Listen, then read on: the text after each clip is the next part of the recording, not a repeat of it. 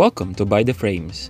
For any suggestions, comments, or reactions, you could follow us on Twitter at By the Frames. Now, back to the show.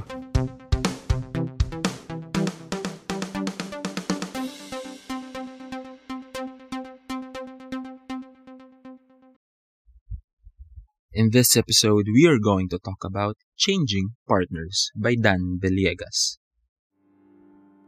The love story shown through the perspective of different genders paints how a real relationship works.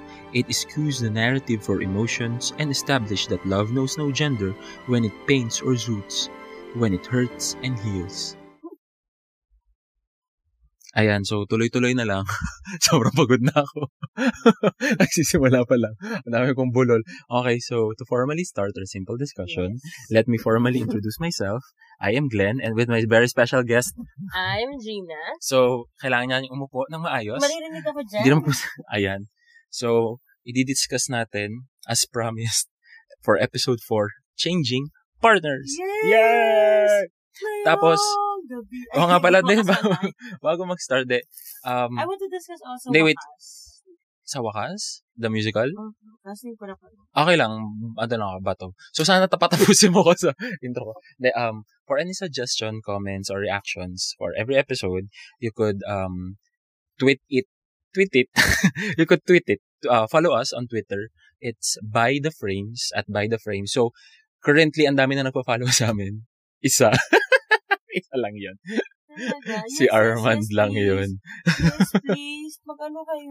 Follow us. Ang dami ko pina-follow na rin doon. 14. Please, mag-ano kayo? Mag-react kayo doon. Kasi nakita ko doon sa analytics, meron na tayong 19 plays. Yung pinaka-popular episode natin is tayo. Ay, ang kwento nating dalawa pala.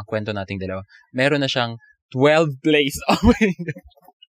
Oh my God. Yes. Mapapaisip ko kung itutuloy pa ba namin to. Pinapapawisan na ako sa Pilipinas. Wait lang. So, yan, to formally start the discussion. Tulad ng dati, sorry nang bangag ko na. Gusto ko na matapos lang na lang to. Parang ganyan. Parang mapasa ko na lang ganyan. So, initial reaction, sa mga napanood, initial reaction, tapos doon tayo mag-start. So, starting with my sister, who is about to sit down. Because, sit down. Yes. Yeah. Kung palagi nagtataka, yung kapatid ko kasi, masipag yan. Nakaupo siya, tapos namin, nakahiga na siya, ganyan. Parang ayun. Actually, I watched the movie 3 times. Saan mo siya unang napanood? Napanood ko siya una sa SM North, if not mistaken. First, SM North. Second and third is Cinema Centenario. I love indie films. Ayun, initial reaction after the movie. Yung first, second, third. Iba-iba reaction. Actually, iba yung reaction. Actually, kasi, iba yung reaction ko. Depende kasi may dadaanan ko sa buhay. Saya mo, hindi. No? Kapag hindi mo kasi nintindi, I mean, to be honest, sa simula kasi, maglilito ka.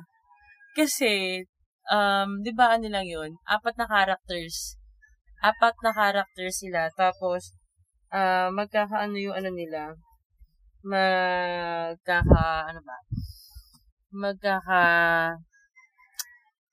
Apat na characters. Tapos, basta actually, 2 characters, 4 na actors. Oh, sabi mo hindi. Kasi it's Alex. Hindi. Chris and Alex 2 characters lang. Okay, sorry. Ganun ba yan? Hindi ko alam. Dapat ba hiwalay? Kasi 4 na tao yun eh. Pero, basta 4 na pairs din yun. Oo. Basta si Alex, sabi ko sa Alex Saga. Si Alex, si Agot, Isidro. Hindi, reaction mo muna. Naging reaction lang. Ay, okay, sorry. Reaction ko, maganda. Ay, wow. Napaka-detalyado po natin sa maganda. Napawalang kwenta ko mag-react. Hindi, kasi ano siya, yung ano niya, yung movie kasi, natuwa ako actually kasi sa kanta. Musical kasi yung movie. Okay, musical siya. So, natuwa ako sa mga kanta, tapos yung sa pag-arte. And, sobrang parang, reality siya eh. Parang hindi mo siya sinugarcoat. Alam mo yun, parang, kasi may mga movies na, alam mo, totoo itong nangyayari, pero sinusugarcoat na, okay lang yan, kasi ito pa rin mangyayari. Yun hindi. Na parang, ito yung nangyayari, so ito dapat yung mangyari. Then, reality yun. So, wala siyang sugarcoating. Yun lang. Parang, Tapos sabi ko nga, ako kasi yung tipo ng tao na kapag nakapanood ko isang movie, pag sobrang nagandahan ako, uulit-ulitin ko yung movie na yon. So, maliban sa The Fault in Our Stars, na naulit ko na lang ng ilang beses, ito yung movie na inulit ko ulit ng ilang beses. So, 3 times. Imagine, so pumasok ko lang magkano para lang panoorin siya ng 3 beses. Okay. With magic kain, sorry kumain ako. Hindi, ang kwento niya kasi dun sa mga nagpabalak isipin or gusto ba nila panoorin. Actually, nasa iWant na siya. You could stream sa iWant. Pero nakatag as premium siya. So, you have to pay, kalimutan ko, for parang 40 pesos, 50 pesos for 7-day pass niya. Anyways, you can't download the movie pa so far sa iWant. So, you have to stream it. Ganyan. Anyways, yung basic premise niya kasi, it's about Alex and Chris. Tapos, from their, norm up to their fallout. Hindi, tsaka siya, yung edad kasi. Hindi, yun nga yung sobrang basic kwento, norm to fallout. Tapos, as to the fallout, is about, siguro, ilang years sila? 7, di ba? 7 years. Actually, kasi may mga comments sa Letterboxd na, ba't kayo tumagal ng 7 years kung hindi pala swak yung character nyo? Yun din. Pero kasi feeling ko siya yung tiis lang.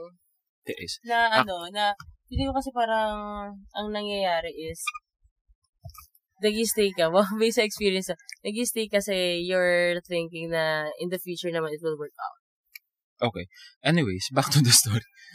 Yun yung premise niya. Tapos parang pinapalit, parang yung gimmick in a way ng movie is there are 2 characters. Tapos, hindi man every scene, pero parang there are scenes na bigla na lang papalitan yung nagpi-play kay Alex. Parang previously, kunyari lalaki siya. Tapos sa next scene, bigla siyang babae. Tapos yung partner niya is biglang babae na din. Or biglang lalaki. Or someone older than him. Or someone younger. Parang ganun.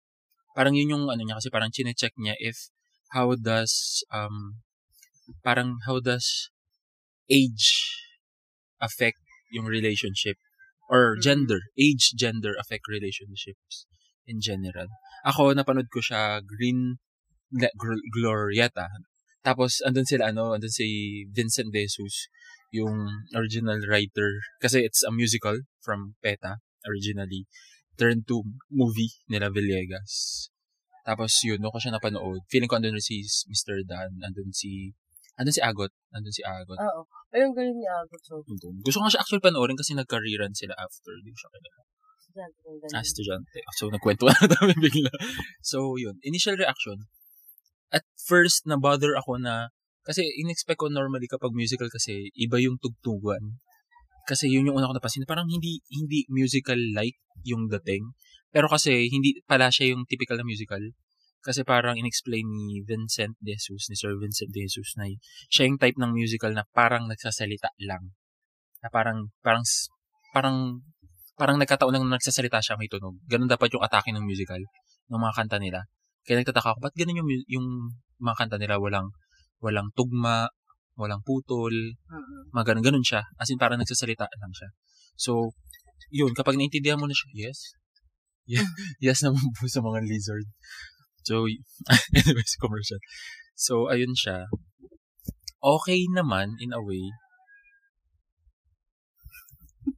Okay naman siya, in a way. Okay siya. Pero yun nga, siguro as to the story itself,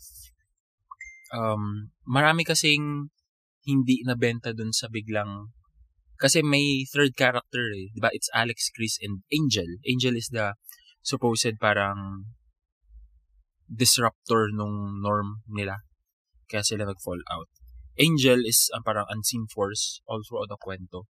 Pero siya yung parang start ng mga away nila normally. Kasi parang maglilihim yung isa, nakasama si Angel. Tapos parang papalabasin na wala lang yung relationship with Angel. Only to find out sa dulo na parang something's going on na pala. Which is just, I don't know. Never been in a relationship. So, pero maraming hindi nabenta dun sa 7 years, hindi kayo okay, ba't kayo tumagal? Tapos parang live-in na sila, di ba? Live-in style na sila. So parang medyo mas lalong hindi sila nabenta dun. Pero for me, it's really good. It's really good. At it actually won, nanalo siya ng award nung pinalabas siya, di ba? Best Picture. Maganda nga siya. Award ng Ang galing ng mga artista dun. Sila Joji Jojit pa. Sila Jojit. Yun, gagaling nila dun. Okay naman siya. In a way, feeling ko ito yung, dito ako unang nakita si Sandico. Kasi after nito, nakita ko siya sa Larawan. Small role lang siya dun. Tapos, currently, nasa Mia Culpa na siya. Ganun. Miss Agot is phenomenal as always. Palagi naman. Ana Luna, nakita ko na siya ulit sa tayo sa huling buwan ng taon. So, yun. Sa Larawan, nandun si Jojit. Jojit ba siya? Hindi ko alam. Ganawa lang ang pangalan. Okay naman siya as to the story.